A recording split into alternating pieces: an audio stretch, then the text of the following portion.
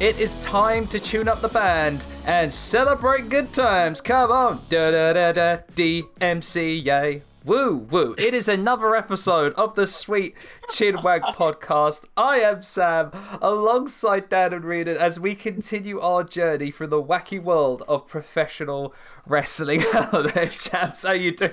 I can't, I'm sorry. I appreciate it. It's just perfect, really. What can I say to that?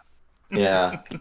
It's been a hell of a year, and I'm so surprised I've managed to come up with 51 different takes on tuning up the band. Yeah, I know, right? This is the power of the human mind. I don't know whether that's a good thing or a bad thing, if I'm honest. Both. Oh, but yes, man, like 51 episodes in, it's absolutely insane. We're going to be verging on like 92 hours of audio, which is terrifying. Just terrifying. 92 hours of us babbling on about professional wrestling. Again, terrifying.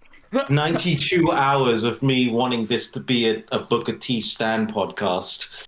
Oh no, it's fully ended up being a Booker T Stan podcast. Let's be honest. In a way, yes. As much as Booker T is slowly edging his way to making me like him slightly less and less. It happens to everyone. I know what you mean, Dad. Like, I love Booker, but on his podcast he does say some silly things, but I can't help but freaking love him. Sometimes he just gets a bit out of pocket. Yeah, just a tiny bit. Alrighty, as ever, we give you this podcast and have been for this past year thanks to those lovely people over at SoundCloud, Spotify, Google Podcasts, and Apple Podcasts. And most recently, of course, every single Wednesday over on Project Dits. Always, forever, pending other platforms. Almost forgot that one. Always. How could you forget? Come on. It's been 51 episodes. Yeah, it's 51 episodes. Always be pending. Always. This is I completely forgot. Like, great, 50 episodes in, and I forget the one gimmick of us is that we're always pending. Yeah. Like I said, come on, know the product. Okay, I'm sorry. I'm sorry. Alrighty then, so before we get on to our very special episode, which is a Q&A session about us, about life, about wrestling, and anything and everything in between, it is time to visit Dan for this week's juicy, very juicy, may I add, installment of wrestling news. Dun dun dun dun dun dun down. Wrestling news. Oh, that was more juice than Juice Robinson there. There you go. There we go. Juicy. So first off, one thing I'm just going to quickly address. There's a tweet that's been going around from, I'm going to say, a fairly popular creator, which said, is it time to talk about Bobby Lashley failing as WWE champion? Now, first things first, I'm just going to say this. This follows the canon of tweets that I don't like, where people pose an opinion and then they say, I'm just asking the question, when you've said it as a statement, which is a separate thing entirely. It annoys me to no end. And I'm eternally annoyed by people who, post disingenuous opinions for the sake of reaction and engagement. We'll get into that later in the Q&A, though, because there's a question that's kind of similar to that. But I want to say that if you're looking at this and you're seeing Bobby Lashley as the problem, I would argue you are not really tuned to the product in the same way that we are. Yeah, I was going to say, Bobby Lashley failing as WWE champion? Because Bobby Lashley is pretty consistently one of the best parts of Raw. I think we've gone on record as saying that the Hurt Business was one of the best parts of 2020. So to say that Bobby Lashley is failing, I just don't see it, because to me, Bobby Lashley is at least one of the most consistent pieces of Raw. The thing that's Raw's challenge right now is the third hour, as ever, and B, that the booking, the writing, and everything is just starting to alienate people. Yeah. It's not Lashley's fault that he's being stuck in, difficult situations as much. Yeah, it's not an enviable position. It's like I said to some people that I've been interacting with. It's like, what are you supposed to do when every feud turns into a best of 17 series? I feel, which reminds me, is the rivalry with Cesaro and Sheamus still going on? I think it is, isn't it? Probably. And like I said, it kind of always runs back into this same thing of like when it's kind of got to the point now where people who do Raw review shows are choosing not to do them. Yeah, I mean, that's become like, I've noticed that since the turn of the year. I feel like a lot of channels and content creators online, I mean, everyone was quite annoyed with Raw at the end of the year. But since 2021, I have seen a lot of people's moods dip dramatically. Everyone, from Cultaholic to Wrestle Talk, Steven Larson, everyone's just so exasperated with Raw. Yeah, because it's like what I said to my friends. I was like, the thing is I often go into checking, Raw results, and I'm like, oh, it was this match again? Mm. And the thing is, that's been pretty consistent, pretty much the pandemic period. Yeah, remember, I personally... Because I can remember from the early episodes going over the fucking best of 9 Aleister Black Murphy series. Yes. Alone Seth Rollins and Rey Mysterio. Yeah, I think if you go back into the Sweet Chinwag archives, side note, you'll probably find us going week by week through the same matches. Yeah, and holy hell, we have archives. And but I remember, if I recall correctly, I tapped out from watching Raw. In the pandemic because I just couldn't, and I feel like I might have been on the vanguard of that. Pretty much. Yeah. And so I feel like it's not in the right place to put this on Lashley at all. No. It was. I mean, especially I know a lot of people. It's a whole thing to get into the whole element of what is good and what is bad booking and everything like that, and trying to figure out exactly what the issue on Raw is, because at least in my mind it is a combination of a whole bunch of things. Oh gosh, yeah. It is about 7 different factors all interacting with each other. But as I said, we're no experts. We're 3 numpties from the southeast of England. So what do we really know about this? Yeah, I don't know the inner workings of WWE. As surprising as that might be to people that listen to this. Very true. It's just it's a very trying time, I feel, for the WWE product as a whole. And given what we're going to be talking about soon enough in this news segment, calling into question the future of WWE as a whole. It's a very weird time. Yeah. Very weird time. Well, let's get into that next bit. We've obviously had a new spate of releases. High-profile names included amongst them. Yeah. So we'll give you the full rundown now. Everyone who's listening has probably already heard these before and seen our reaction to it on Twitter and things like that.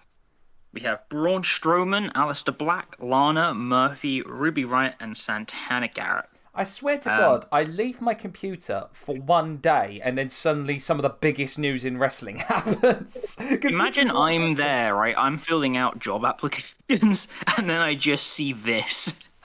Literally, I literally was on Reddit randomly, and then my spider sense just kind of tingled, and I was like, I haven't gone on Squared Circle in a bit. What's going on? And I just click, and I'm like, oh my God. But I mean, obviously, let's get straight into these. For me, the biggest shock was Aleister Black. Same. But I think for a lot of people, a big shock was Braun Strowman. Yeah, because that's for me, a lot of personally. people, Braun Strowman is the prototypical WWE guy. Yeah. And you would have never thought in a million years from the ground up. Yeah. By them to work their style in their image, is exactly what they want. And he was a world champion last year. Yeah. I will say, like, Aleister Black, I hate to say it, I've always thought that, like, ever since he moved to the main roster, his days were numbered.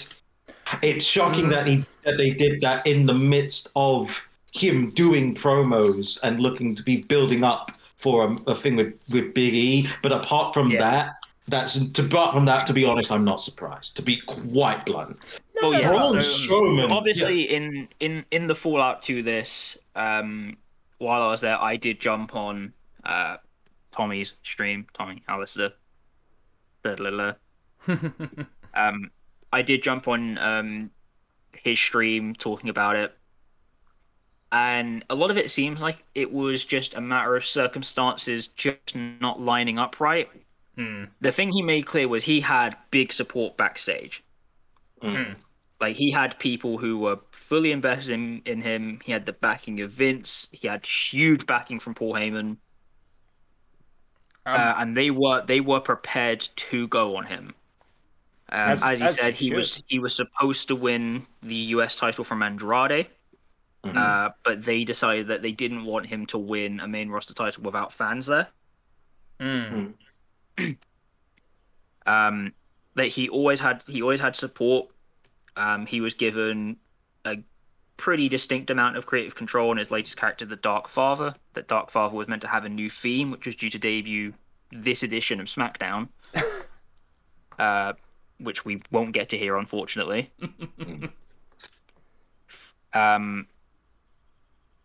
And at least as far as I can understand it, all the people who have been in this set of releases are all people who fairly recently re-signed contracts. Yes. That's even more surprising, you know. Like, it's not the names for me, it's the timing, I think, that gets me. Yeah, I think that is it for a lot of people, because like with like last year, it all kind of came on one day, and a couple NXT people came a few days after. Yeah, and this Whereas, is this year, it's been like one to another to another. Yeah, this has been over a very prolonged period of time, and I have feelings about this. I'll get to that soon enough, but I do have some feelings about it. But it has been such a long, prolonged period of time. These releases. Yeah. Yeah, I mean, I guess for myself, it definitely gives a pretty clear image as to where they see themselves, because, again, frankly, their decision to release Ruby Riott, aka Heidi Lovelace, insanity to me. Yes. Like, again, I mean, we've said this on socials and stuff like that. Any place that these people go to, they're going to be in a good position. Yes, absolutely. And any company that decides to pick up Heidi/Ruby is going to be in a great place. Absolutely. Buddy Murphy surprised the heck out of me as well with these releases, because here was a guy with I think you could definitely say the ceiling was so high. The most untapped potential in the main roster. Yes, absolutely. I'd agree. He's up there as one of those ones. I'd agree with that. He had an amazing set of matches last year with Aleister Black. I mean, those two really went out of their way to go, screw this, we're not having a WWE style match. We're just going to go out there and kick lumps out of each other. Yeah. And I thought then I was like, all right, well they're both just solidified their place in the roster for years. How wrong I was. Yeah, I think the thing is with Buddy Murphy is that the more I saw him, the more I thought, I don't know that he fits the WWE fold. Yeah, because when this he just kind of seemed to be in a different. He just kind of seemed to exist in a different space than other people. Yeah, and that's not meant to be to his detriment or anything like that. I just think that he kind of was in a different performance space. Absolutely. I think it's kind of similar to like when we've spoken about, like kind of like when we've spoken about like Shinsuke and when Pac was there. You know, they're just operating in a different sense to other people that they're putting them with. Yeah. Agreed. I think you only have to look at the match he had with Mustafa Ali on 205 Live to know and see that. But when I heard it, I'm going, well, he's going to New Japan. There is no doubt in my mind, no question in my mind. Is booking it to New Japan as soon as possible. I'm just saying, right? Buddy Murphy versus El Despy, IWGP Junior Heavyweight. Or Buddy Murphy at BOSJ.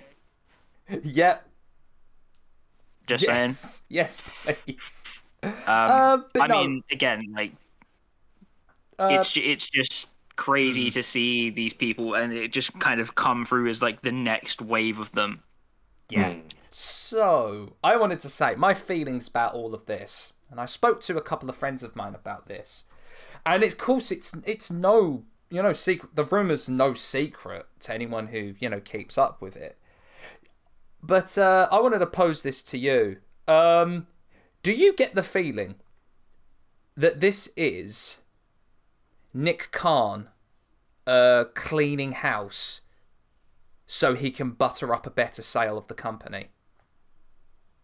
So this is obviously the thing that's been running around, and it was, I mean, I don't know if it was first put forward by SRS, but he was the first person I saw that said it. And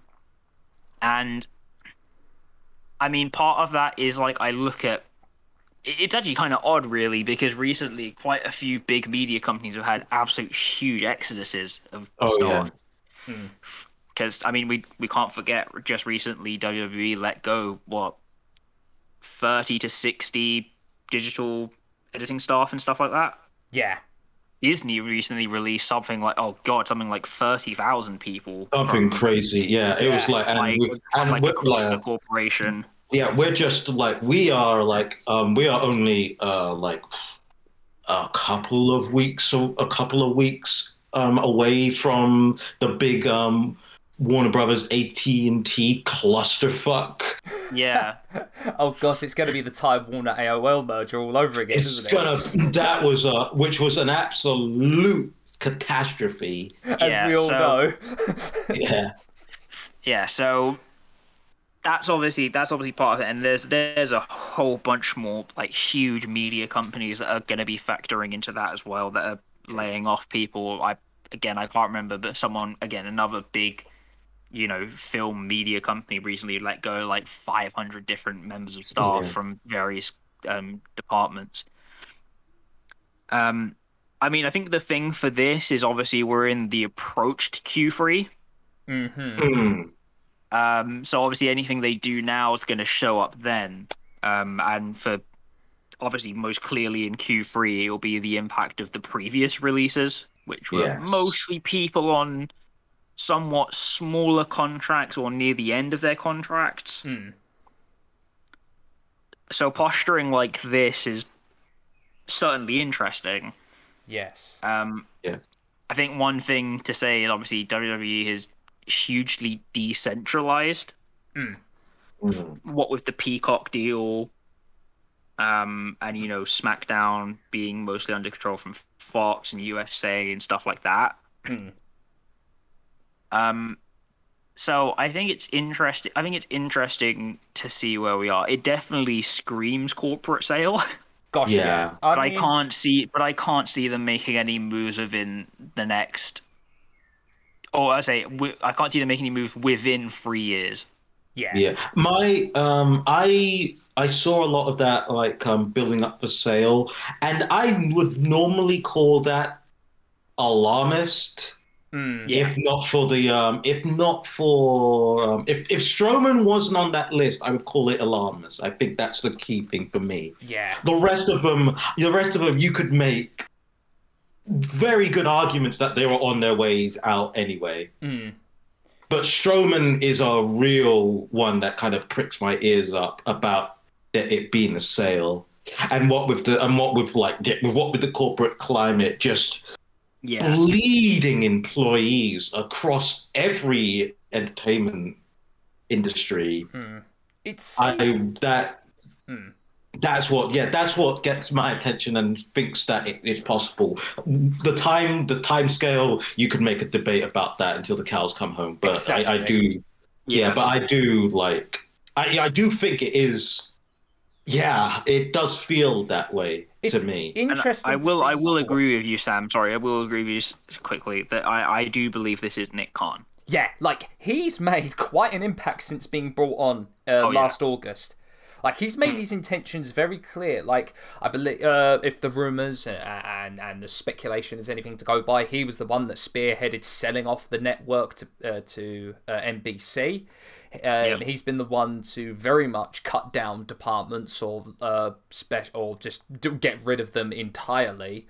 Like he's made his presence very well known, I feel, in WWE for sure.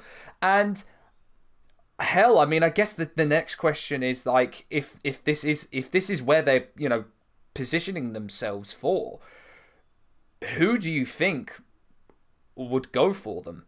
Like, what company do you think would purchase WWE? I mean, in all honesty, intents and purposes, I feel NBC would probably be the prime candidate, mostly because of their long established relationship, Vince and Dick Ebersol especially.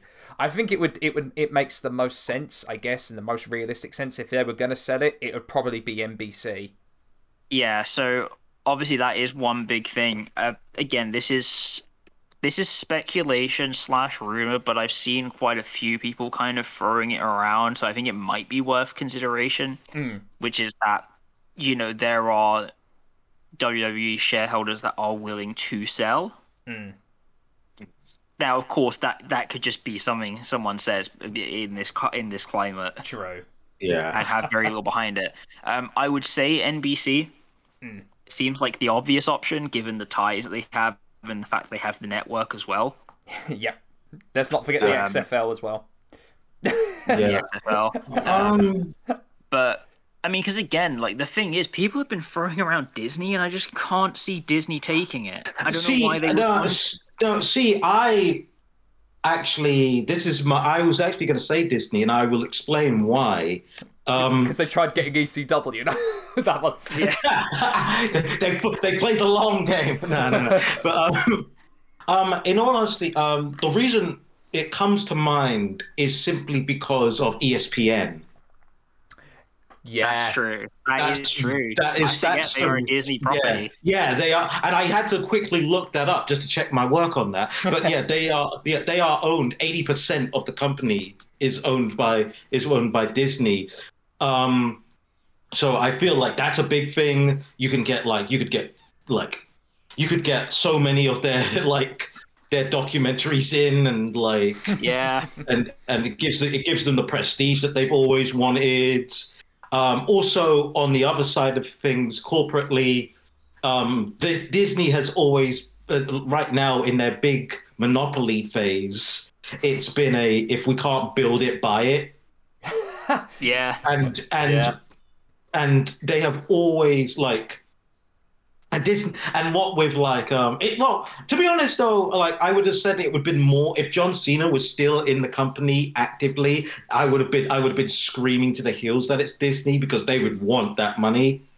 Yeah. But even to that side, just the product as it stands says Disney to me. So they could work with it. Imagine if they were acquired by Disney and suddenly Kingdom Hearts 4 as a stage where it's nothing but WWE. Please. Riku and Sora fighting with John Cena. That is such. Sora learns how to RKO a Hydra. I am hearing The Undertaker talking about the darkness, and my brain is bleeding. Yes. That's so accurate, though. They go Maleficent, Pete, The Undertaker. That's awesome. Let's move this on. Let's move this on. In all honesty, the one thing it's done, it's got people talking, us included. Well, yeah. Yeah. It is free exposure. Exactly. I cannot lie. Or if you want, and just so I can get the meme in, my cursed reality, it's actually Bushi Road. And it's going the other way. New Japan owns everything. And we will now get a WWE gacha game. Oh god. Oh, no. Oof. But yeah, that's my thoughts on it, to be honest. Yeah, it's interesting, to say the very least. Should we talk about what's going on the other side of wrestling, though, Dan? Double or Nothing happened, didn't it? Double or Nothing did happen, and I mean, to be fair, pretty much everything that I've looked at has kind of been subsumed by everything else, so part of me not remembering stuff. I really enjoyed Double or Nothing. It's like I enjoyed Double or Nothing. I tweeted after I watched it. It's like when they hit it out of the park. Oh, AEW do, and this pay-per-view proved it. Now, granted, a couple of slip-ups. We'll talk about the explosion at Revolution, of course, and the exploding death match. We talk about the shoddy camera angles and the blood and guts match. But this one, yes, it's like I'm so happy for them, because it's like when they do hit it, they hit it perfectly. It was great seeing a full crowd back at Daly's place. They were all for it right from the get-go. Like, as soon as Hangman Page went out, they were all in, the crowd, and it was great. It made it so much more enjoyable, for sure. I love Hangman so much. He's over. Like, and then the tag match with the Bucks and Mox and Kingston happened, and this is when I tweeted, seriously, AEW, put the title on Eddie Kingston, because he's over as hell. Oh no, he is so over the fans, as he rightfully should be. Absolutely, and as fans should rightfully know to do. And I will say, and I know what this is going to open me up to, which is more messages from fans of them. But I am progressively getting more and more tired of the Young Bucks. I agree. They went a little bit too overboard with this tag match. This is me coming from the guy who voted them as my favourite tag team of last year. Again, it's that thing of, look, when they do it right, the Bucks are phenomenal. But sometimes they can be too silly for their own good. And recently, they've been way too silly for their own good. It's like, you don't need to, Matt and Nick. I understand, like, right, you're VPs of your own company, and, you've got the freedom to do whatever you want, and sometimes it's a very hit or miss thing, and you're learning on the go. Great. But, guys, dial it back just a little bit, and you'll be fine. I just think the thing for me, and I don't want this to be a thing of, like, throwing out the whole thing of, like, oh, well, they're only champions because they're EVPs, and I'm like, that isn't where I'm coming from with this. I just think in a company that's espousing so much support for its tag division, I'm not saying the tag titles need to change every week or anything. Oh gosh, no. Just before anyone tries to do that to me. I don't know, I just feel like maybe the Young Bucks reign is starting to become a little grating, a little tiring. I get what you mean. I feel like if they were going to hold the titles, they don't need to do an extremely long reign, because they're the Young Bucks. I think, if anything, they've solidified themselves as legends. So if they were going to have a title run, I would imagine it would have been, in my mind, if I was going to be in that sort of position of creative, it would have been not a transitional champions, but ones to really bolster a tag team that, that solidifies them as a genuine contender, and ones that can get over with their fans. Yeah, it's like, I like the idea of them using the status to, and having the titles to put someone over, but I feel like a little bit of the booking is kind of left to be desired, as in creating someone who can win it off them. Exactly. It'll be interesting to see who will win the tag titles off of them, because I honestly thought that they would have. I thought that the way the reception was going and the way they were going to go for it, I thought Mox and Kingston sound like I would have put the titles on them at Double or Nothing, because I would have called an audible just to hear that reception from them. But I'm not Tony Khan, so yeah. Apart from that, though, Anthony Ogogo did a fantastic job in only his third match. Ogogo, like, I mean, he basically won my heart with the bit with the. I'm saying unintentionally botched build. Yep. Won my heart over, but like genuinely, he can go. He can go. And does a mean frog splash as well. Does. Genuinely, I'm so happy to see him doing well and succeeding. Well, and just being able to show his love for the business through the way he wrestles. yes. No, I got that immediately from that match with Cody, and I was like, you know what? A lot of people will have a go at him, and yes, he's a rookie still, but I think there's a lot of great potential there with Anthony Ogogo. Oh, there's a lot of great potential. I want to give a shout out to Shida versus Britt Baker as well. What a match that was. My one thing with this match is going to be a lot of the reaction I saw to it basically can be summed up in tell me you haven't watched the Joshi match without telling me you haven't watched the Joshi match before. Yeah. Because this was genuinely a really well worked match playing to Shida's style. Yes. I guess in terms of how the match went, it might be a little bit odd to some people in that like actually the starting and middle stretches were quite slow. Mm-hmm. But then it like really picked up at the end. Yeah. But no, I absolutely loved it, and I was happy to see Britt, you know, taking Shida to task on her level. Yeah. And just showing that she can operate on that different level. Christ, especially compared to where she was before. Yeah. You know, at like the start of last year. She is so versatile as a performer. It's crazy. Absolutely.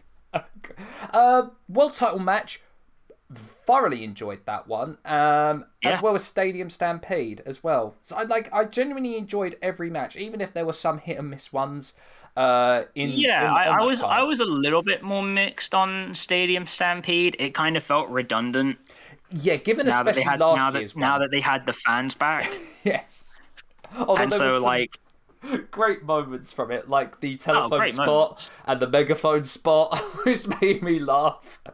No, there were absolutely some great moments. And that world title match just really played to the strengths of every person. I'm still throwing my hand up and throwing it out there. Pac should absolutely hold the AEW world title. He is worthy of it and will be a fantastic holder of that title. I'm saying this right now. If I was going to book it, I would have been like, you know what? Give Pac the world title and establish an incredible rivalry. A kind of go throwback to the very start of AEW. Why not Hangman Page and Pac for the world title? I mean, would you see that, Riordan? Hell yeah, I would see that. I mean, come on, man. Come on now. The funny thing is, though, is that I one of the things I would love them to go for is build a long-term pseudo rivalry between Pac and Cassidy. Yes, because like that match at Revolution got Cassidy over so much, and I feel like that rivalry has never ended, and they really should play on that. And like again, this I mean the benefit that AEW had is that they can have Orange Cassidy, and they don't need to give him the title. Exactly. He doesn't need to hold it, and I'm not saying that as in he doesn't deserve it. But the way his character works and the way they're using him, he doesn't need the title. But he can be there, he can go, and he can be reliable. Exactly. And I feel that's been the credo of Orange Cassidy's entire career, from when he was Fire to now. And so I would love it if there was just a thing where Pac just continually gets more and more pissed off that Orange Cassidy is there. No, I would be up for that. I mean, if the rumor is to go by anything, that there will be a trios title, Death Triangle versus the Best Friends. Death Triangle trios title easily. You've got Phoenix and you've got Penta, who both trained in the lucha style, where trios is the standard tag match. There you go. You got set rivalry. Yeah, with Pac and Cassidy, Best Friends, Death Triangle, go at it. Yeah, you're basically preset, but like again, I'm looking at AEW, and they've got so many great people they could give their title to right now. Because obviously we know Hangman Page is coming eventually. Oh gosh, When remains to be seen, but it's coming. I see Pac. I see Brian Cage when they're ready to pull the trigger. Eddie Kingston. Eddie Kingston. And then again you've got Penta, Phoenix. I'd love the day it shocks everyone when they actually put the world title on Penta that'll be a very interesting day to see the fallout from that on Twitter. It is genuinely fantastic that the place that they're in right now. It's nice to see, and if anything, I'll say this, it's nothing about drawing lines, picking a side. If anything, of what AEW is doing, the fact they've got an incredibly talented roster really should be like, all right, this should and has to bolster everything that WWE is doing. So in essence, we should get two incredibly talented, great mainstream companies. That's the hope. That's the hope and dream as a wrestling fan. Yeah, competition breeds innovation, but it only breeds innovation if they feel like they've actually got competition. Yeah. Anything else, Dad, in the world? Is there anything else that you want to go over? Because that's kind of just what I'm done on. I guess if anything, just the amazing outpouring of people, especially with this month in Pride. It's an amazing thing to see. Pride, baby! So amazing to see so many wrestlers come out and just give their support, whether they are part of the LGBT community or as an ally. It's such a wholesome and amazing thing to see. Yes. Speaking of which, it's time for a special Pride version of Ridden's Recommendation Corner. It's time to go, baby. Shoot, All right. So, seeing as this is Pride, and as a bisexual, I am officially at full power, like Soza's fucking comet has arrived. I'm going to recommend a couple of LGBT YouTube people who don't get enough views because YouTube's algorithm, well, we can talk about that. Yep. But first off is Yara Zaid, who is who does various different kind of like movies and stuff. A few favorite videos of mine are on the kaiju movie Colossal, which is a great movie if you haven't seen it, and on how Holmes talks about the prison industrial complex. Also one of my favorite movies as a child. She's really good. A very sparkly style, let's put it that way. but like her stuff is really top tier.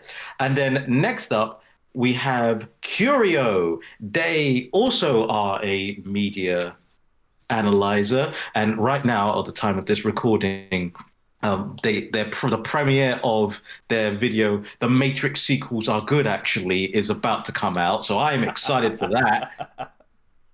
We're big fans of The Matrix, all of it. Yeah.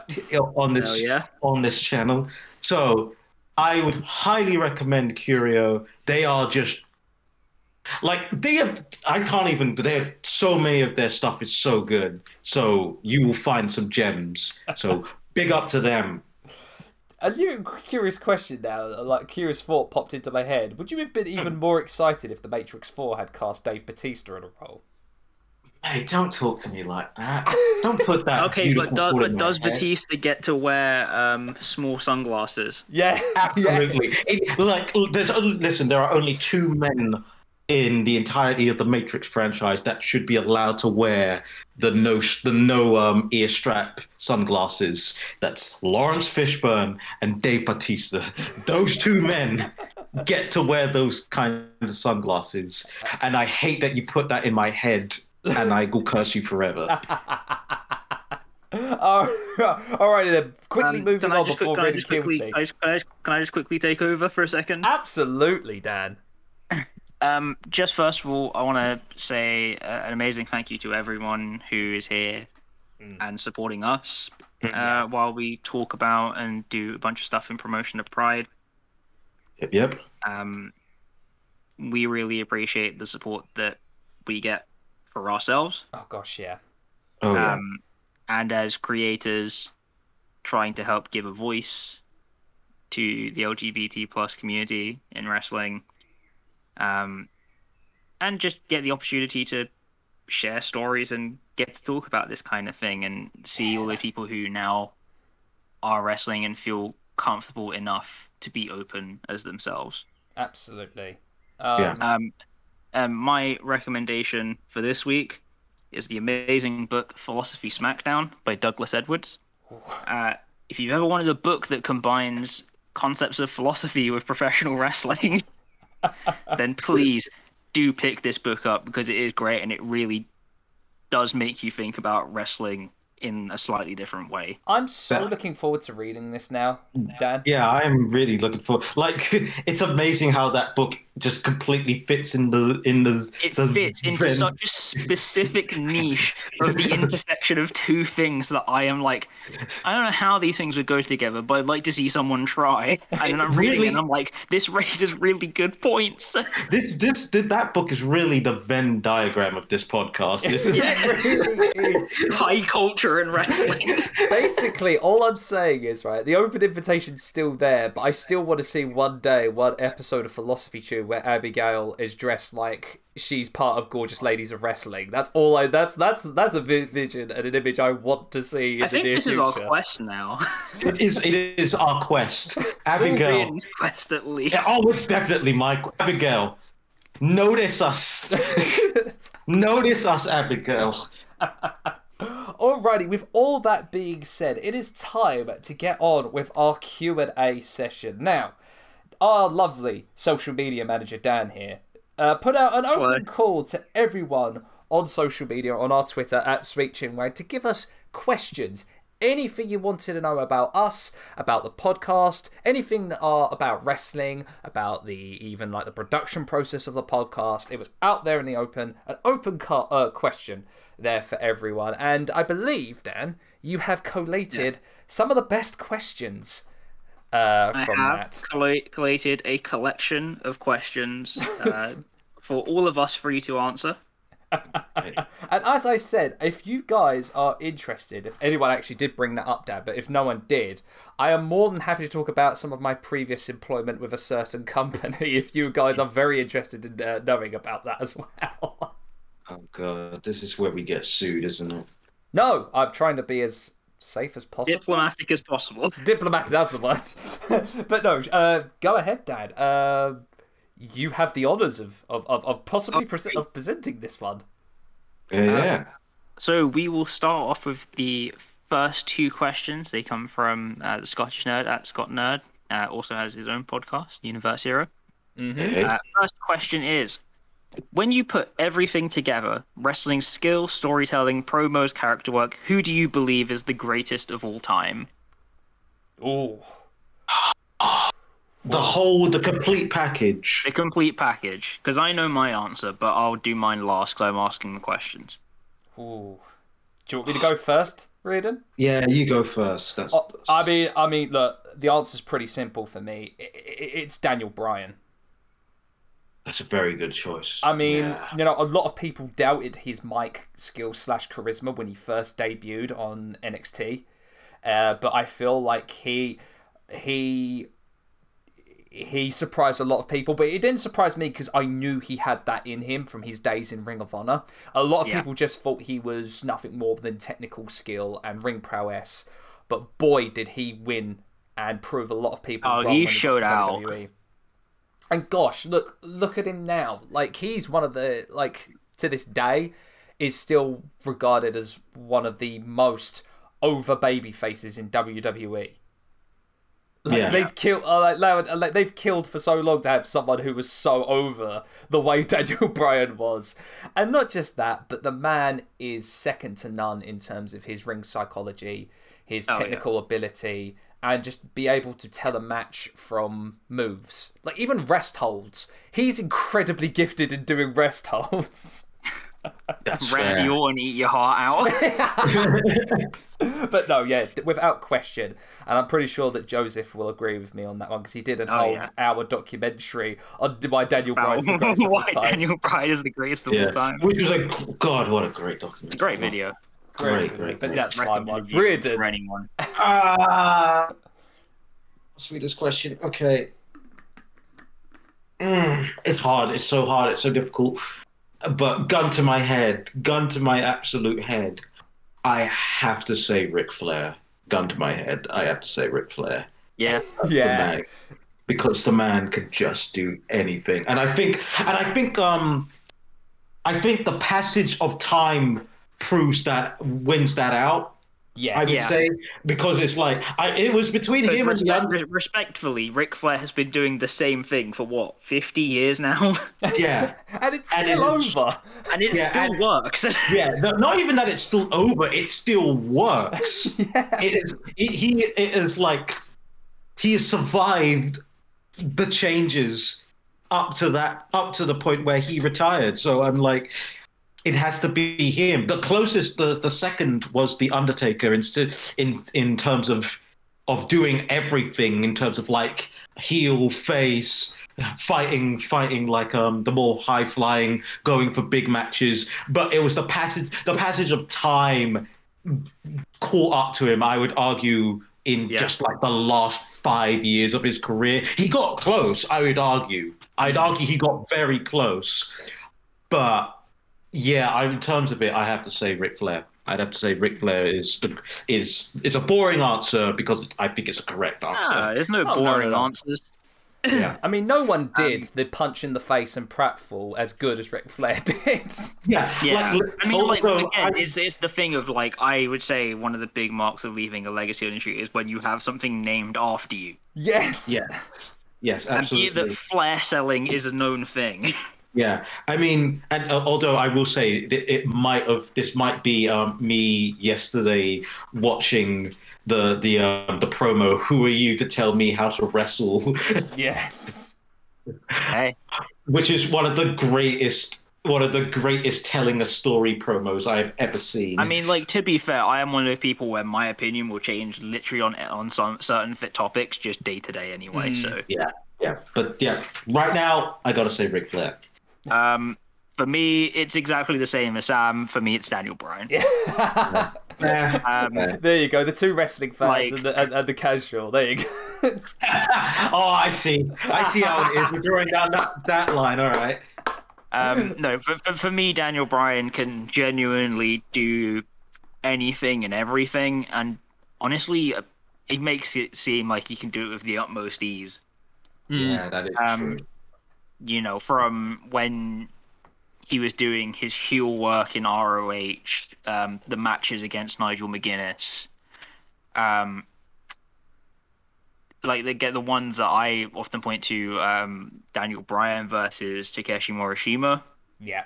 It's like a mashing of people and styles and physicality that, like, in a way you think shouldn't work, but he makes it look honestly effortless. Yeah. And that stems through to, you know, when he was in WWE, to, you know, being the person that the fans wanted. He became a representation of, like, what the fans wanted to see. Yeah. Through sheer force of will and energy and drive to be able to build that kind of momentum.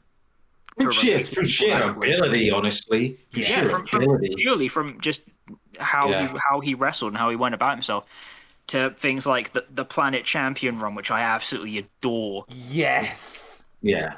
I think for a lot of people, it just showed that he can genuinely go between either side and play the entire spectrum. Yeah. Yeah.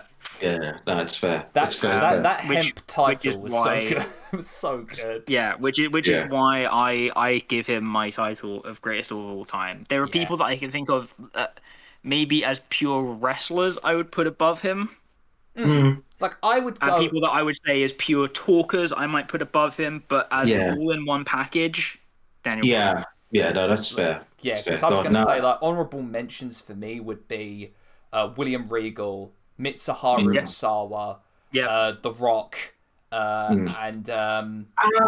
I love The Rock so much, like everyone else on this planet, but I don't know if I can put him on that list just due to shit actual like wrestling ability, which sounds harsh, but it's just like he's just like if I was to go through each single point separately, you'd probably get different answers for all four of them. Exactly. Yeah. Exactly. Yeah. But as an all-in-one being, Daniel Bryan for me. Yeah, Bryan for sure.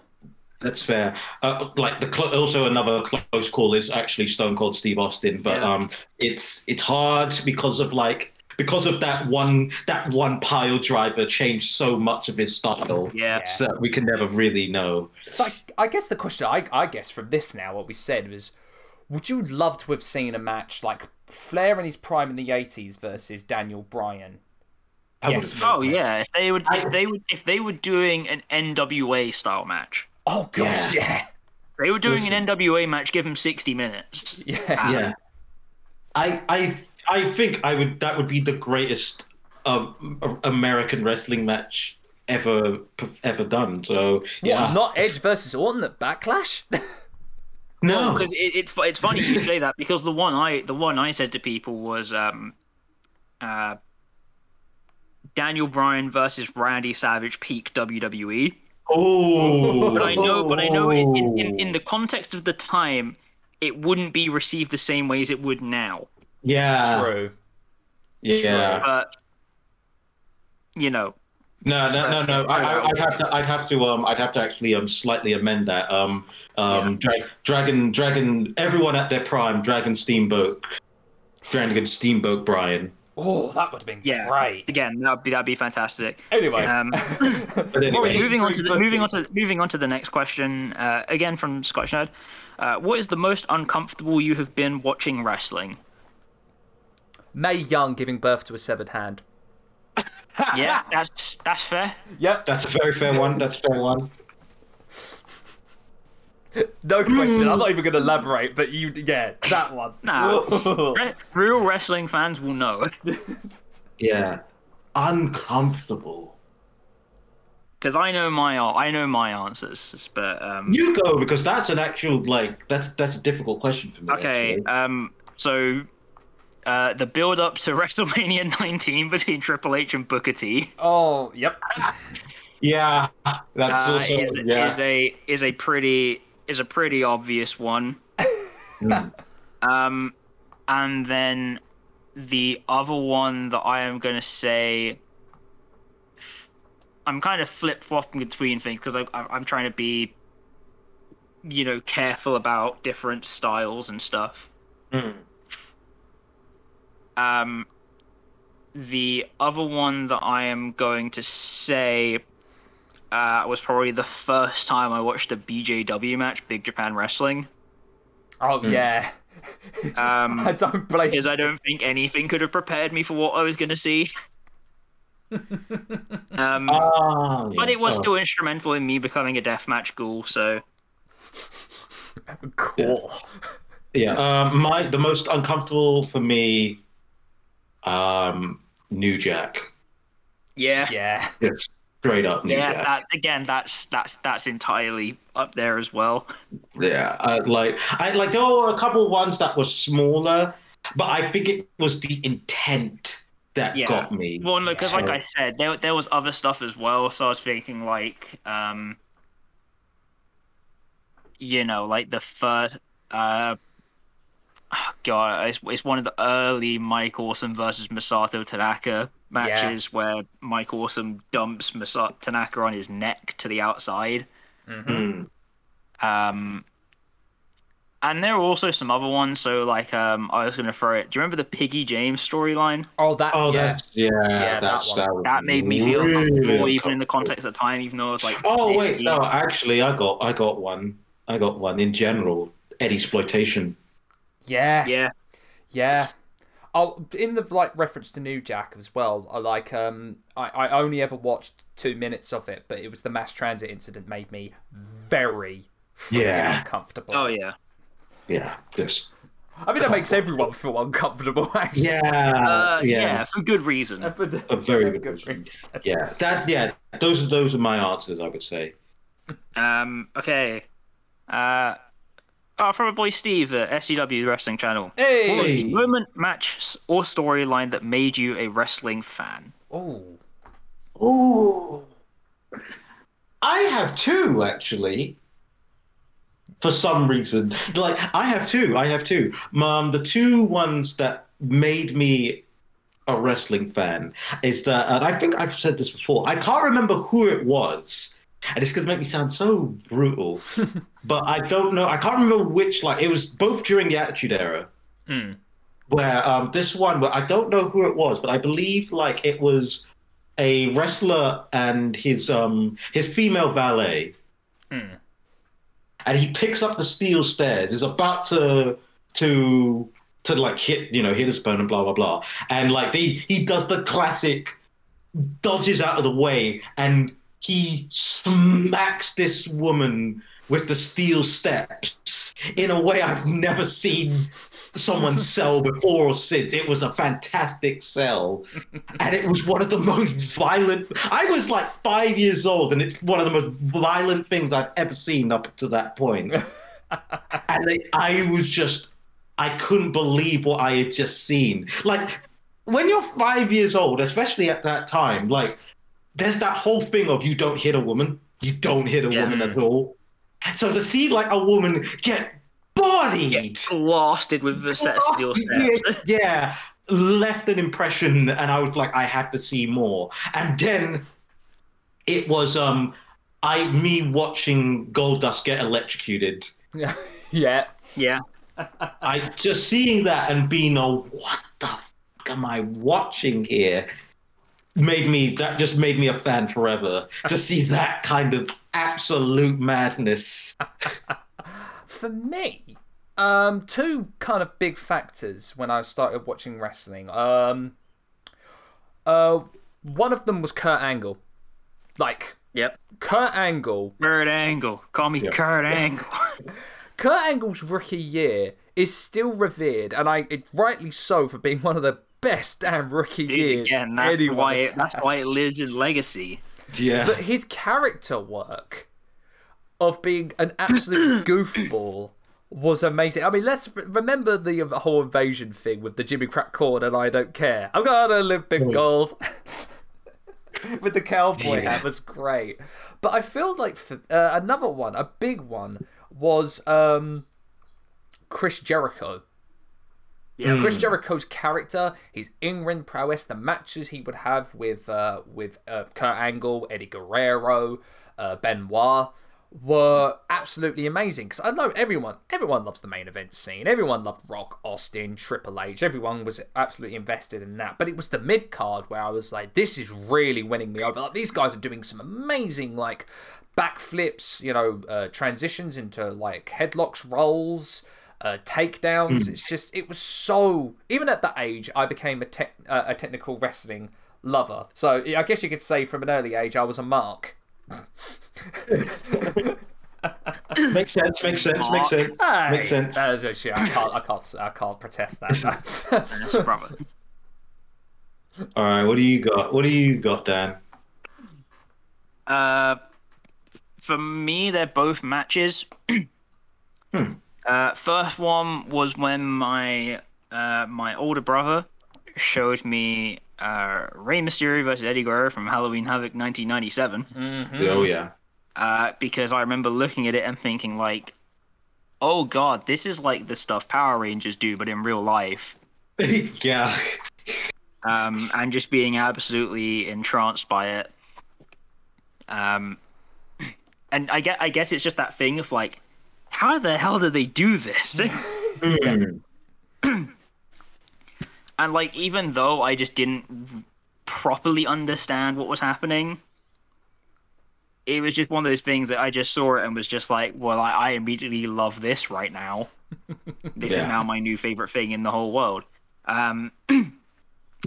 The other one, though, as I will be discussing with the guys over at Stranger Rings, TLC 2. Hey, yeah. Yeah, that'd do it. That'd do it. Any of the early TLC matches absolutely blew my mind as a young person going back and watching them. Yes. And just thinking, like, how the hell are people allowed to do this? And how the hell are people bringing this together as a thing? Like, there's just so much happening that you just watch it and you just kind of you literally just being drawn in, like, pulled in by a string, just with each next thing that happens. Yeah.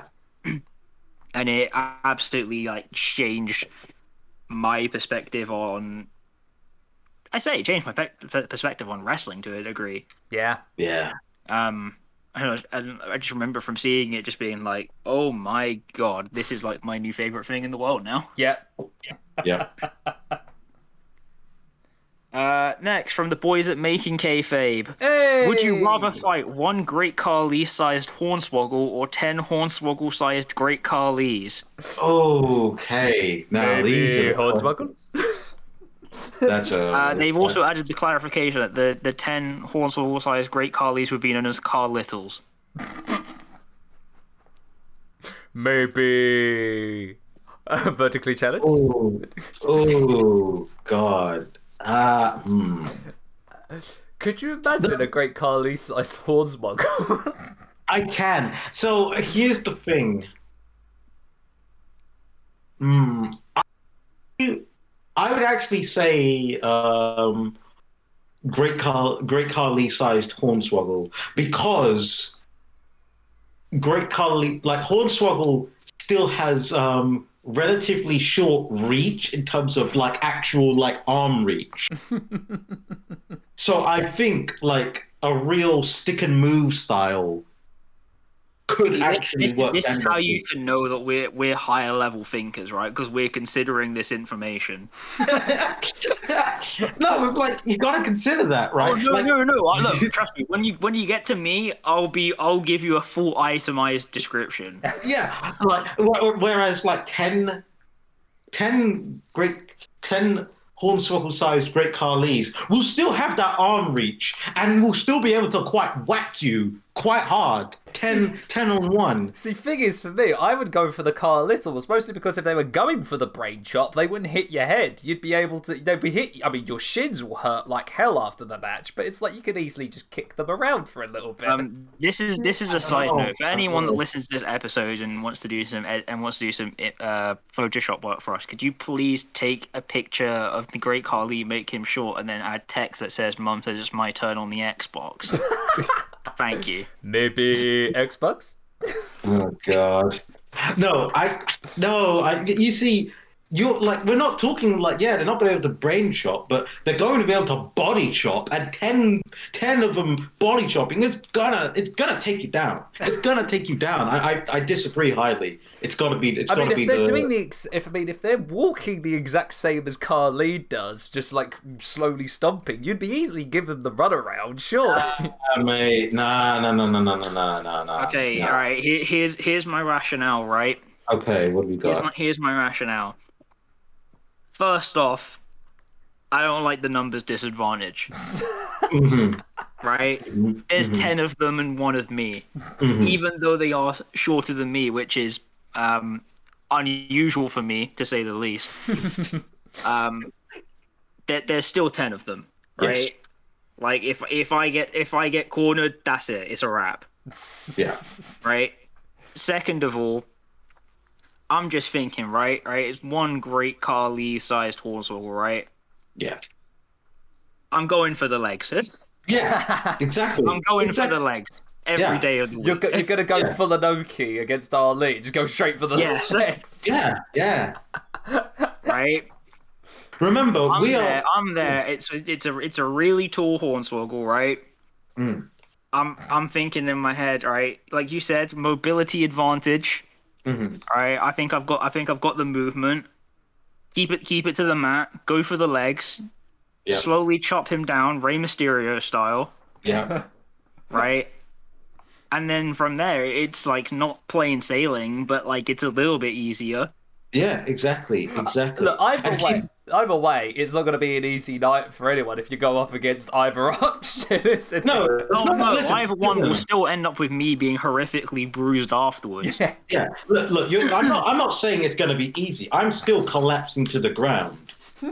What I'm saying is strategically, I think you are underestimating how 10. Come on, man. I know you are the tallest of us by a country mile, Sam. But nah, mate, you can't be doing that. Fair enough. See, like I said, we had considered this. We are higher level thinkers. Absolutely. Yeah, exactly. All this though reminds me. I feel like, man, I miss Bryce and Dylan. I feel like we need to get them back on the show again. Yeah, well, after we're done with June, we'll have people back. Absolutely. It's just that June is very busy. Absolutely. Nah, we miss you, Bryce and Dylan. Still loving what you're doing. We love you guys. Love the Spike Dudley episode recently. So. Love some more attention to Spike Dudley. Oh yeah. Next question, Josh Robinson. Hey! Says, when are you coming to visit Josh in Australia? My answer to that is when someone gives us enough money that we can go to Australia. Can I just say for the record that I am terrified of the continent of Australasia, and I will have to go there kicking and screaming. However, is it because one of the prerequisites of opening the car is just spraying air to make sure a spider's not living in the handle? Yes! As a matter of fucking fact. I don't give a They always talk about it. Listen, okay, time to go on a fucking rant here. They always talk about, oh, don't worry, it's not like, it's only on the outback. Fuck off. No, it isn't. They're everywhere. They're fucking spiders, the size of dinner plates, everywhere. Oh, they're not poisonous. I don't give a fuck. They're spiders the size of dinner plates. Fuck that noise. It'd have to be for a job. You'd have to pay me. You'd have to pay my hotel. I'm not going to Australia willy fucking nilly. Nah, mate. With that being said, if you want to pay us to go, we'll go. That's it. Nah. So I'm guessing that's a hard no from Riordan. Sorry, Josh. That's a fuck you, pay me.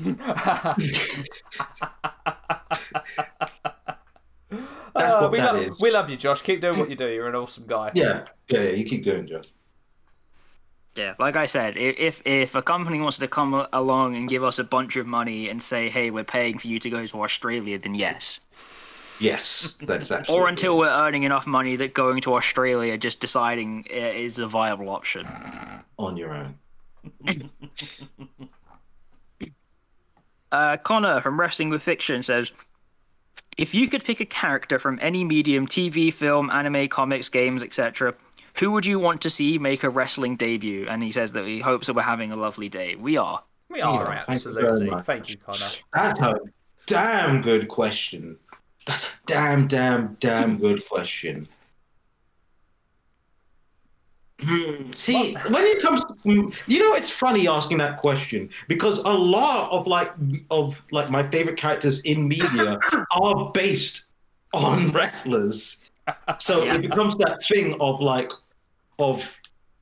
do I just put someone in that's based on it? With that being said, however, I have two. I've always wanted a what if Spider-Man stayed a wrestler, because that's how it was canonically. Yeah. He was an entertainer / wrestler. I would love to see a little thing of him, what if he actively just stayed in the wrestling and just made a debut. I think he'd be good. I would love to see I'd love to see how his gimmick would change. That would be fascinating. For this one, I feel like the greatest character in anime who has an arc that is pretty much atypical of a professional wrestler is Vegeta. Yeah. Vegeta is a god tier heel. Could you imagine that? Could you imagine Vegeta the quest to hunt for the greatest title in wrestling, and it eats him up alive, and suddenly he has to turn heel when he aligns with Majin Buu, who's been the champion for so long. I think actually my booking for this would be Vegeta as general manager. Yes. That'd be my Vegeta. that would be because especially considering it would be a lot of like because back to you think tonight you're going 1-on-1 with me and he just beat the crap out of everyone. Kakarot tonight. Yes. But in terms of actual like anime characters, I would Alex Louise Armstrong from Full Metal Alchemist. Yeah. Is my honest to God pick. Why didn't they give Braun Strowman that character? It would have been perfect.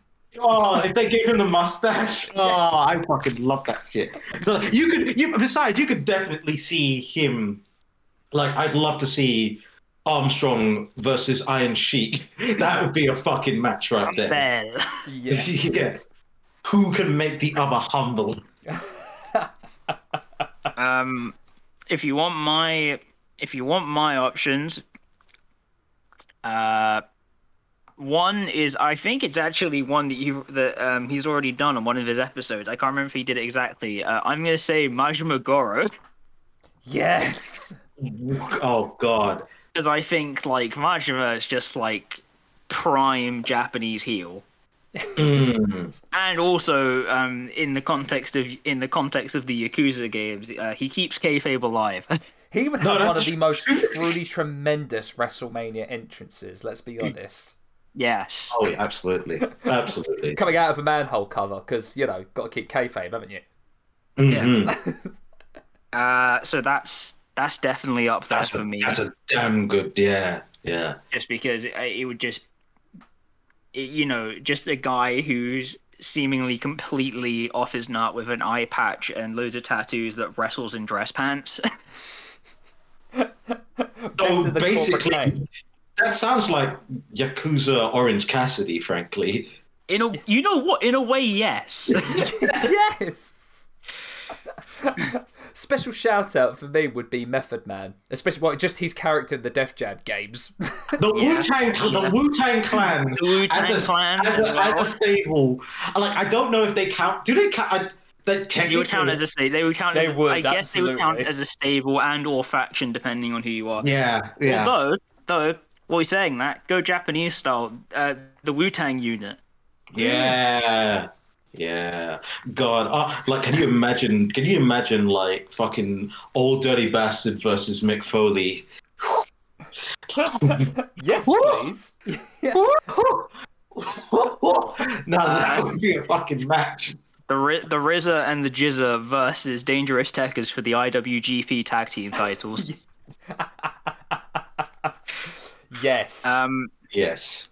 Yeah, if I'm going anime, I feel like the obvious. This is gonna sound like an obvious answer for me, but probably Dio. Yes. I feel like I did think on that. I'm not sure actually. I feel like JoJo is like prime picking for professional I mean, wrestling. I just see it as like that. I guess I would say evil general manager. Yeah, I would say like not wrestling. His life's mission is just to fuck over this one particular person. Yeah, to be honest with you, I think he would make a much better like a Paul Heyman. That's the kind of thing I'm going for. See, Dio would have been perfect for Lucha Underground. Yes. Oh, absolutely. Oh, perfect. Absolutely. And then for comics, this is probably going to sound stupid. I'm going to say Harley Quinn, and I'm going to say Harley Quinn for the explicit reason of every single promotion I've seen that's either gone heavy on women's wrestling or has tried to go for a women's wrestling-centric approach has tried to have someone who is just Harley Quinn. Yeah. So just stick Harley Quinn in. Just cut. Everyone's tried to copy it. Yeah. So just cut the middle woman out. Yeah. Put her in there. Oh man, I was gonna What a say good question. I was gonna What a say good question. you know, because it's always brought up. We brought it up at the WCW episode. Eric Draven versus Sting. Who's the better Crow?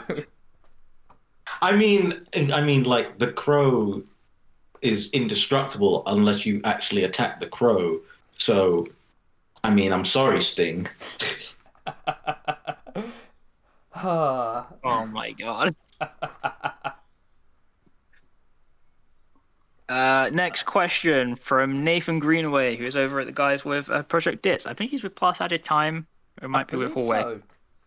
So. Says, would you recast Hugh Jackman as Van Helsing in a reboot? No. No, you know what? Actually, no, because Van Helsing is meant to be old, Yes. and you know, Hugh Jackman ages like Wolverine, so he's fine. Yes. Yeah. He could very easily do. I would love to see him a Van Helsing movie where he's a lot more. But then again, like actually thinking The about early it, years of Van Helsing the Vampire Hunter. yeah, you know what? Actually, thinking about it, I think I would prefer if Hugh Jackman had been cast in the Castlevania anime. True. Yes. I think that is what I would need. Would you have had him I as wouldn't- Trevor Belmont? Or would you have had him as Van Helsing? I would have him either as Van Helsing or that character, the Count Saint-Germain. I would have casted him. That's what I would have done. But as for actually doing it, I mean, who would you get in a remake of Van Helsing anyway? God. I know the opportunity at this point is probably past, but if they did one like a good decade earlier or so, I probably would have said Jeff Bridges. Ooh, that's a solid one actually. But I mean, basically, my prerogative for that is True Grit. Yeah. yeah, Now, But like, Yeah. just Jeff Bridges is like the aged vampire hunter who's like progressively done with shit, but also acknowledges like the inequities inherent to his role. I've got a cursed casting. on. God. Nick Cage. I mean, yeah, that is cursed. That is cursed. Now Nick Gage, the vampire hunter. Yeah. MDK. Yeah. But Smashes Dracula with a light tube. I'd say casting wise. How about the guy who did the performance for Heisenberg in Resident Evil Village? Good shout. Good shot. But yeah, as for a remake, nah, man, you could get him back. You could get him back. Of course. Of course. I disagree in recasting. Going on next, we'll cover a few questions because they asked quite a few. Wrestling by Wooldridge, who's again another great guy. Mm-hmm. First question: what is your favorite pay-per-view of all time? Ooh. Of all time. I can spring my one off the top of my head. SummerSlam 2000. Fair.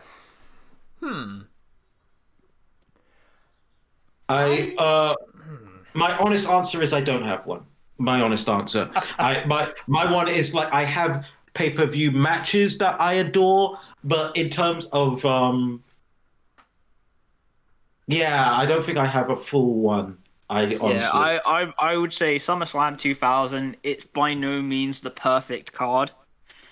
There's quite a few bad matches on it, but there's enough great matches that it sticks pretty intensely in my memory as one of my favorite ones of all time. So even though it's not like got the most amazing matches or anything like that, it's the one that sticks out the most in my head. I'm gonna say ECW One Night Stand 2005 because I think everything was so. Every element was so on point. Like the crowd were into it. Paul Heyman was into it. The wrestlers they got in there were just wanting this to work, and it did. It did, and then some. Like That One Night Stand does have a very particular alchemical energy that can never be replicated. Absolutely. It's the energy you get when you actually, like, you know, pay tribute to the thing you're paying tribute to. Yes. Yeah. And of course, that did give us the great sight of watching the next couple of weeks of watching Stevie Richards twat JBL over the head with a steel chair. Big mood. Big mood. Next question. What is your opinion on a potential partnership between New Japan and WWE? I don't see it working. I just don't. As I said... Really... Oh, God, sorry, Ren. I don't see it working. Those companies are far too different. Far too different in terms of style and in terms of philosophy. That's a mess. I'm sorry. It's it really cultural is. chasm, basically, isn't it? Yeah. Yeah. Yeah. For me, I mean, as I said last week, it's been well documented in the past. They did have a working relationship in the 80s, for sure. Today's day and age, I can't realistically see it happening. But you know, you never know. It does open the option of having some really great matches. Of course, it does. Yep. You know, when you hear stuff like this, the fantasy booking part of your brain always goes into overdrive. But I feel as we said, the cultural chasm. I feel like it wouldn't be as beneficial for both companies if they did. Yeah. Yeah. My view on it is, obviously there's a whole bunch of you know, the fantasy booking stuff, and the ideas that you could have. But personally, I feel like the two companies operate on, you know, completely different philosophies, completely different styles. And like I've said to my friends who don't watch Japanese wrestling pretty much at all, Japanese wrestling fans like completely different stuff to what American fans do. Oh yeah. There's a completely different cultural sense and perception about, you know, what wrestling is, how wrestling works, and how wrestling should be. Yeah. And you know, it's like not everyone's going to mesh over, and I feel like we've kind of seen that with Nakamura, with Kenta as Hideo Itami. And it's like I said to some friends of mine who again have no exposure or very little exposure to Japanese wrestling. For example, someone like Shibata cannot exist outside of Japan. No. Someone like, you know, Minoru Suzuki or Satoshi Kojima, or, you know, if we say the New Japan Old Guard, could not exist in the WWE environment. No. There's simply no place for them, and I think that extends out even to some of, you know, like the Young Lions now with like Gabriel Kidd, Yuya Uemura, Ren Narita. You know, they just exist in their own space. Yeah. And I just don't feel like there's that crossover to make it work. Exactly. Yeah, I agreed on that one. This one, and then this last one is just quickly following on. Do you think Daniel Bryan's desire to wrestle opponents outside of WWE could have had anything to do with these rumors? To which I say potentially yes. Absolutely, probably. I'd say. Yeah. I mean, with everything that's gone on, Nick Khan would probably want to keep him on, as he's one of probably the biggest draw that they have in the company. So, You know, Daniel Bryan expressed interest of wrestling outside of that. They expressed wrestling in Japan and Mexico. So, it probably in his mind is, all right, we'll go to the source of the issue. You know, there's other stuff as well. Like, not only like a month before this, Nakamura came out and said, I want my retirement match to be against Tanahashi. And you know stuff like that. You know, you can talk about the influence of guys like AJ Styles, obviously Daniel Bryan, Finn Balor. Yeah. You know, you could look at the growth of guys like Kushida in NXT. Mm-hmm. as being a potential course for that. One of the new guys over in 205 Live, Ikemen Jiro, who's absolutely growing a small fan base over there, as being part of it. And I would say the general growing sense of awareness of Japanese wrestling in the US. I mean, I would say in the UK it's actually probably at a higher level than the US, just because of Pro and stuff like that. Yeah, there's a lot I'd argue. I'd argue if there was a bigger, if there was an actual like big company that was in the UK, I'd argue that the UK Japan that could work very easier, much easier than American Japan. But yeah, I feel like it's quite a few things coming together, along with what I believe it to be, which is corporate posturing. Yeah. Which is, you know, whether or not it's Nick Khan or if it's IWGP management wanting to kind of, you know, pressure the deal they already have. Because, like, let's be fair at this point, now ROH has exclusive deals with CMLL, ROH, and AEW. As partner promotions. And I guess now, kind of in a way that it also extends out to Impact through New Japan Strong. Yes. So,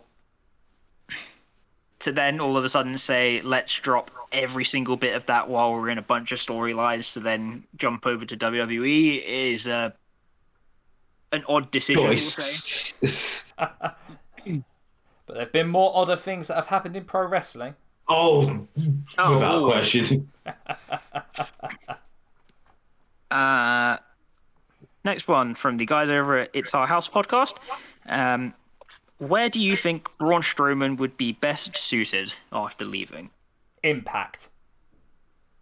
I had a little thought about this when I saw the story, and I thought to myself, he would really, if he really wanted to go back, because I have heard that he wants to go into competitive bodybuilding. Impact would be a nice place for him. I guess you could say as a stopgap for his career. I think he generally would be treated well. He would have a wealth of good competitors over there. Not mentioning names like Big Cass, Moose as well. Yeah. He would have great matches with. I'd even think he'd have some great matches with Rich Swann as well. Yeah, I think it would be a nice way to start his career in the Indies if he was to go down that road. Yeah. Freedom. Yeah, I agree with Sam here, but I don't see AEW really. New Japan, definitely not. Yeah, it's got to be. Yeah, I agree. I agree with Impact. I haven't got much to say. I think that's best idea. So I'm probably going to be the splitter here and jumping off something that Rin said. If he was genuinely about it, and he was genuinely about saying I'm staying in wrestling, then I would say to him, given some of the track record they have, it's not perfect. Go and be a gaijin in Japan. I don't know, man. All I'm saying is, right, if they were able to deal with Albert and Tomko. And they did do quite well over in Japan. Quite prolific they had careers they had over there. So I'm just saying, like, if he was genuinely about it and genuinely wanted to stay in wrestling, I would say potentially go to Japan, become, take your place as a monster gaijin wrestler, probably pick up a good few advertising deals while you're there, become a bit of a media celebrity, and go that route. Impact is obviously there as well. Yeah. But as I said to other people, I wouldn't be surprised if the next time I see Braun Strowman is while watching World's Strongest Man on Channel 5 at 2 a.m. True. So yeah, that's what I would say. If he's about it, Japan. If he's interested in going the route on the Indies, which, given some of the bridges he probably completely scorched, given his statements last year, maybe Impact. And then, just lastly, for this set of questions, what did you make of the 60-minute Iron Man match on Impact? Now, I'm assuming, Rid, you haven't seen this. I have not seen this because I'm busy asshole. If you want my opinion on it, disregarding my views and opinions on TJP, which are strong, let this be the cause for everyone to see the pure talent and ability of Josh Alexander. And let it be known just how good he is. He is incredible, and I'm happy that he is getting more and more attention as time goes on, and people are seeing him more as a singles wrestler. Yeah. I mean, I've absolutely loved his work since he was in the North. And of course it's a great show for Impact as well. Josh Alexander's kind of committed to them at this point, so it is genuinely good to see that he's still able to do that, and Impact is still able to put out high quality stuff, even though they've kind of been in a bit of a dire position recently. Absolutely. Pretty much everything Dan said. God, is Josh Alexander good? Yeah, he's really good. Think that leaves us where we are with it. Pretty much. Okay, going over to the questions that we got sent, private messages, stuff like that, people who don't want to be named or whatever. Wrestling crush, then and now. Oh gosh. Oh god. Then, now, forever. Okay. Oh god. I guess the phrasing of it is like, who was your first and who is current? Oh no. I'm guessing that's the phrasing. I probably should have clarified this with them, but yeah. Oh god. Damn, the floor is yours. okay. Then was Victoria, Fair. aka Tara, for those who don't know. Now is probably that's I'm just trying to think, like, okay, I will say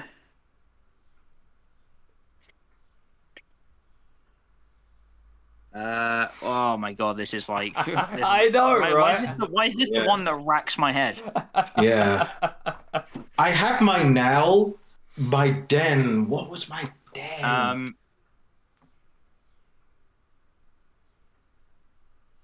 Okay, I'm just gonna say Asuka and Finn Balor. Fair. Very fair. So, yeah. I guess for me, crush-wise, I never really have had, say, a crush. I was gonna say, is this gonna be like a consideration for you, or you're gonna pass out on this one? I was gonna say no. It's because I've never really had a crush, but I guess you could say that the I guess the closest thing I could say would probably be complete and utter respect for them. So Molly Holly was then, and probably still is now, but the one now has to be Bull Nakano. You know what? That's fair. That is entirely fair. Yeah. For me, Den, having to wrap my brain, Den, it was Mickey James. Mickey James, Mickey James, AJ Lee. We're fuzzing the timeline a bit. I say Den. Now, and probably forever, it's Asuka. I've seen, and it's like I've seen her in the ring and be like, oh my god, and then I think it's her online, her social media persona that makes me go, oh no, she's everything. Oh no. oh, oh dear. I was prepared for her to be like a relatively like stoic or not wanting like, relatively shy. I was not prepared for her being absolutely adorable and yet able to kick someone in the face. And with that, because like that's the thing. I was there and I was like, there's like at least like 7 people I could probably list on here at certain points. yeah, but really thinking about it, yeah, in terms of crushes, yeah, Mickey James. Yep. Yeah, okay. That's... Favorite person or favorite wrestler not to win the top title?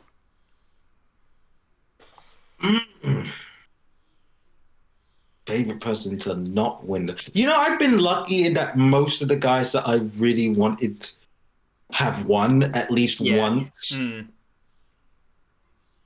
So, If I'm talking Sam, what are you thinking? If I'm talking about someone who didn't win the big one in WWE, I mean, the obvious answer is Samoa Joe. Yeah. Yeah, but the guy won they just titles said, everywhere. They just said your favorite wrestler to not win a top title. Yeah. So if I was going to say in WWE, my answer would probably be Joe. He won it's crazy how he won everywhere except WWE.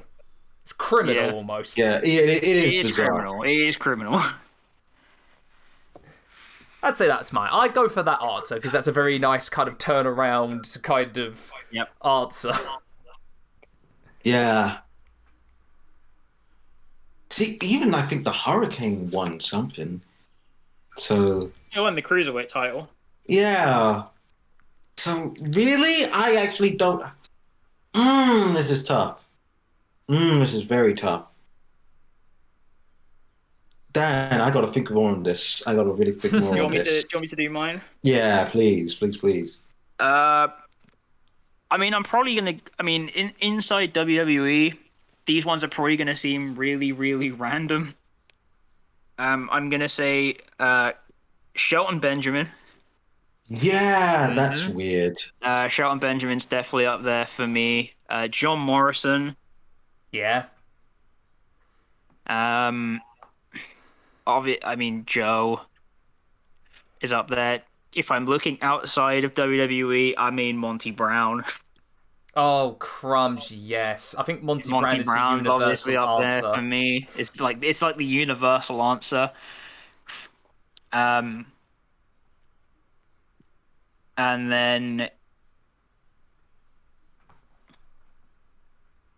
I mean, when it comes to New Japan, there's a few people floating around. I'm going to ignore Minoru Suzuki because he won basically everywhere else. Yeah.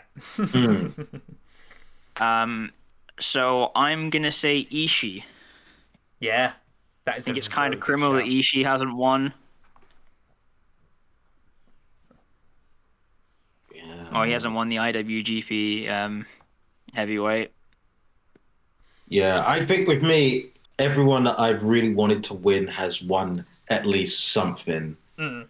So I think I have to recuse myself from this question.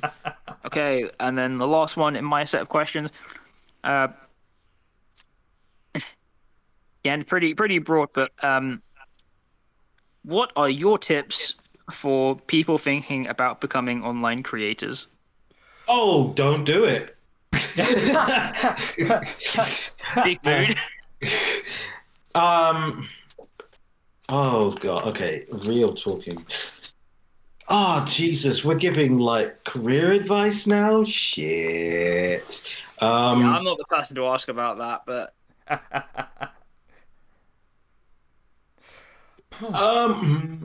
I got a few. Shall I go? Yeah, you do it. You do it, and I'll have my own little. I guess general one. For me, the one is don't ever come in with delusions of grandeur when you start out with this one, because that way you'll fail instantly. I know it's a very cliche answer to say, but for when I, started this with these two, I wanted to do it as a way of just being able to chat wrestling for 2 hours with these guys. Yeah.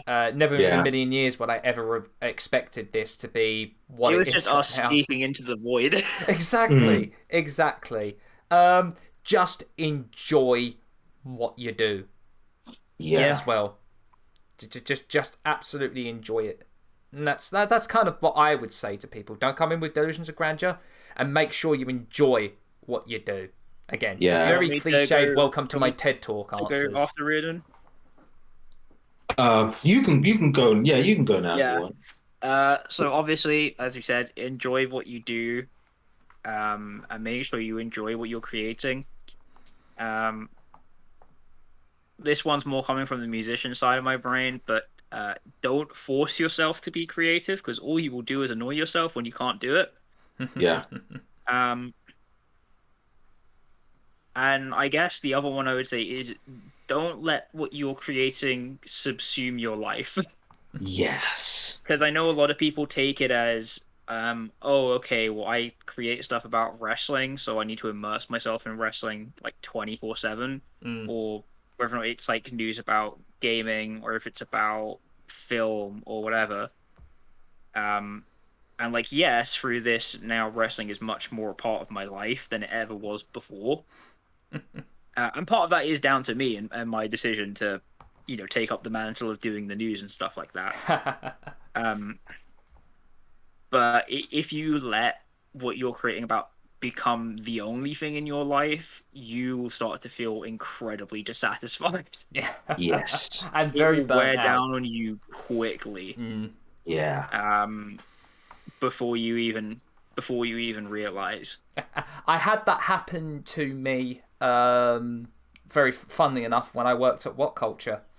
It became an all-consuming part to the point where I absolutely detested watching wrestling for a little bit, because it was the constant thing of I had to make shoddy list videos during the day, and then the last thing I wanted to do was watch professional wrestling. Yeah, exactly. It's what I said. It's what I said to these guys. Put out on Twitter. God, it would have been back in like October now. I would say it was October, where like I just realized that I had made wrestling my life, and I was just giving myself no escape from it. Yeah. And then like it was like, well, if I'm not doing that, if I'm not doing that, then I'm handling stuff for the Twitter, and then I'm still interacting with stuff. If I'm not doing that, it's other stuff. So I guess, the other one is don't be afraid of giving yourself breaks away from the stuff that you're doing. Oh, yeah. Yeah. As well. Yeah. Every piece of like advice I have is simple, like mental health stuff. For one thing, my big recommendation is have someone in your life who can check what you're doing. And I'm not saying I'm not saying that even in like have an editor or like someone doing your lighting or whatever, although that would help if you can get it. What I'm saying is have someone out there to bounce off ideas with, so you're not just doing it completely isolated, because I feel like that is the major thing that kind of snaps you.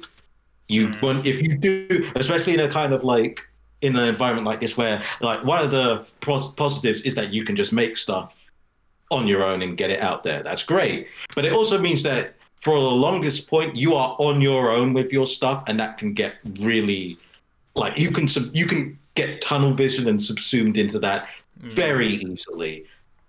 My next bit of advice, and this is just some brass tacks. This environment is very toxic for creatives. I think we all know it. It's an open secret. And if you want to get into it, you have to be very aware of it. You cannot go into it thinking that you're like, it's going to be all sunshine and rainbows. It is not. There are people who are getting burnt out and quitting all the time. You hear it all the time. So find some way and some schedule that you can reasonably handle. Yeah. And it's I feel like that's a really, I cannot emphasize that enough. Everything else, like you said, if you like find your little corner and just go for it, don't be afraid about it, just do it. You will eventually find your audience. There are audiences watching, like I have spent the last 3 weeks watching nothing but Sopranos clips. You will find some people. You will find people watching random shit, and you will get someone watching it. Exactly. So, like, that's my main thing. Just know what you're getting into is my main thing. Good advice, Riordan. Good advice. Okay, do we have any more questions? I've got a few here from a good friend of mine who wanted to chime in with a couple of questions. Now, one of the first question was, because she knew of my previous experience, what was my favourite video to work on at What Culture? That's a really good question. So I had a look through this morning of all of my entire archive of the stuff I did for What Culture. And I will say, probably the one I worked on that I had a lot of fun working on was the Adam's Pipe Bomb video on Vince McMahon is a terrible genius. Yeah. Which is one I saw out in the wild before knowing it was you. So I was like, holy shit. Yeah, another one that was probably the most popular one I have was the 10 things WWE don't want you to know about Stephanie McMahon. That's the most one in terms of like clicks, views, likes, comments. That was the one that's the most popular one out there. But the Vince McMahon is a terrible genius is probably my personal favourite one. That was a lot of fun editing that one, and actually always working with Adam Blompier was always an enjoyable experience. He was a very consummate professional guy, always was willing to help out. Can't say the same for certain people in that company as well, but I won't name names for obvious reasons. But that was my personal favourite one, and it was a weird year experience that was working for What Culture for sure. And it's an interesting little fact that I don't really get to talk about a lot with people. Yeah, it's funny how that actually doesn't come up much on the podcast. Strange, isn't it? It is. I mean, as I said, I've mentioned it in offhanded comments here and there, of course, but it's never properly come up that way, you know. It's strange, isn't it? Because a lot of people would think, oh, former guy at one of the most popular channels, you'd think, you know, that guy would be absolutely popular. No, not necessarily. Not necessarily, but I guess in that way, I on a personal note, I prefer it that way. Yeah, because this has been a very organic thing, and it's been such an amazing experience being able to do that with you two and build this little thing. Well, thank you. So another couple of questions. Your favourite accidental elimination of a Royal Rumble? Oh, the boring answer is the correct one. It's Batista Cena. Yeah, I was going to say, I think it's got to be Batista Cena. Batista Cena, like, come on. I mean, a second is the Ringmaster, where Steve Austin was supposed to be in the final four in the, I believe it was 96 Rumble, but because the ropes were so sweaty and coated in baby oil, when he tried to skin the cat, when he got clotheslined over by Shawn Michaels, his fingers slipped off the ropes and he got eliminated. But no, it's Cena Batista, because it was so damn perfect how the pair of them landed in tandem. Yeah, amazing. And the final one from my friend, your favourite gear of a male or female wrestler, and you both know for me, it's Jushin Thunder Liger. Yeah. No questions. What about you two? Oh, God. It has to be the light-up jacket, Chris Jericho's light-up jacket. Just incredible. Yeah. Fucking incredible. Good choice, Dan. For me... Oh, that's a toughie. I'd probably say just generally... for the amount of hits that he's had, Rey Mysterio and his like themed gear. Oh yes. Yeah. Yes. For Female, it's probably going to be boring for anyone that knows me, but I have the eternal image of Bull Nakano walking to the ring attached in my head, so probably that. Yes. Female, it has to be Naomi. Like, I seem to be the light up guy. Anything that lights up. Yes, light up stuff does activate my goblin brain, where I'm like, ooh, shiny, lighty, sparkly. Yes. Yeah. But feel the glow, baby, Naomi. Yeah, feel the glow. Hell yeah. Yeah. Hana Kimura for me. Yeah, Yeah, that's a fair one. She had some Tokyo really Cyber Squad. a really iconic ring gear for sure. And that's all the questions from my friend there. Riordan, do you have any questions from anyone, or is that? No, actually, I did go through the channel. I didn't get anyone, you bastards. But calling everyone out there, Riordan. I'm calling all of you out, especially you, Holman. That's... You know who you are. All right then. So I guess that is where we are going to wrap up with today's Q&A session. And gosh, man, what a year it's been. You can say that again. Yes. Agreed. It's just everything I could have possibly imagined would happen. Not only has, but it's far exceeded my expectations of what was possible with this podcast. Oh God, I didn't expect shit from this podcast, and I mean that with all love. No,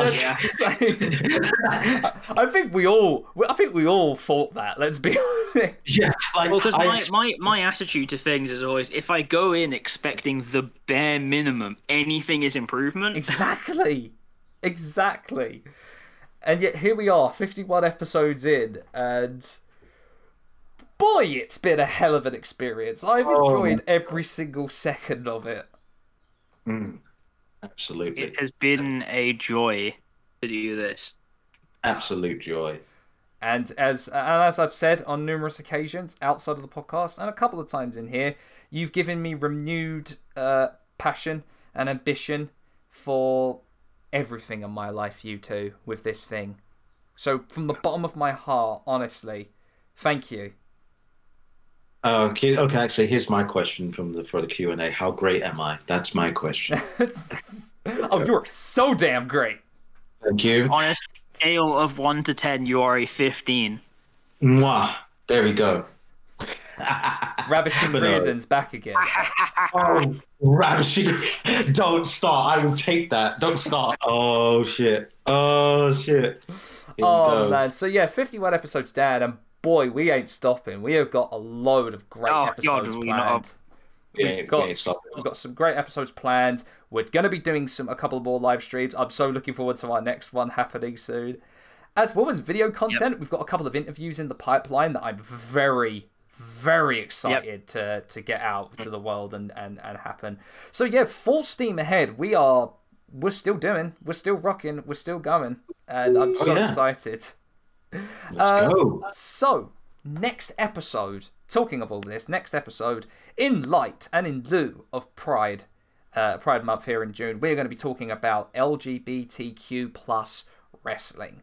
I'm going to go through everything from Gorgeous George all the way to Jake Atlas and Sonya Deville, among many, many more. With a short stop gap, of course, talking about Goldust, because, of course, that needs to be talked about when we're talking about this. There's going to be a lot of tea, but there's also going to be a lot of love. Let's see how this goes. Absolutely. Oh, yeah. I mean, like, it's like the thing we said, which is, like, when it comes to wrestling, there's a lot of tea. there's a lot of demons we need to exercise first. Yes. Yeah. Absolutely. And that's going to be a hell of an episode to go over. So no, I'm very much looking forward to that. And gents, man, here's the 50 more. Let's go. Duty. But until next time, I've been Sam. This has been Dan and Riordan, and from the bottom of our hearts, thank you ever so much for supporting us this entire journey. We've got actually quite a big announcement to come very, very, very soon, which we'll let people know on social media, and I guess we will let people know on our next episode. Yeah. So until then, I've been Sam, this has been Dan and Riordan, as I said, and you've been listening to the Sweet Chinwag Podcast. We'll see you as ever on the next one. Bye, everybody! No more questions, damn it.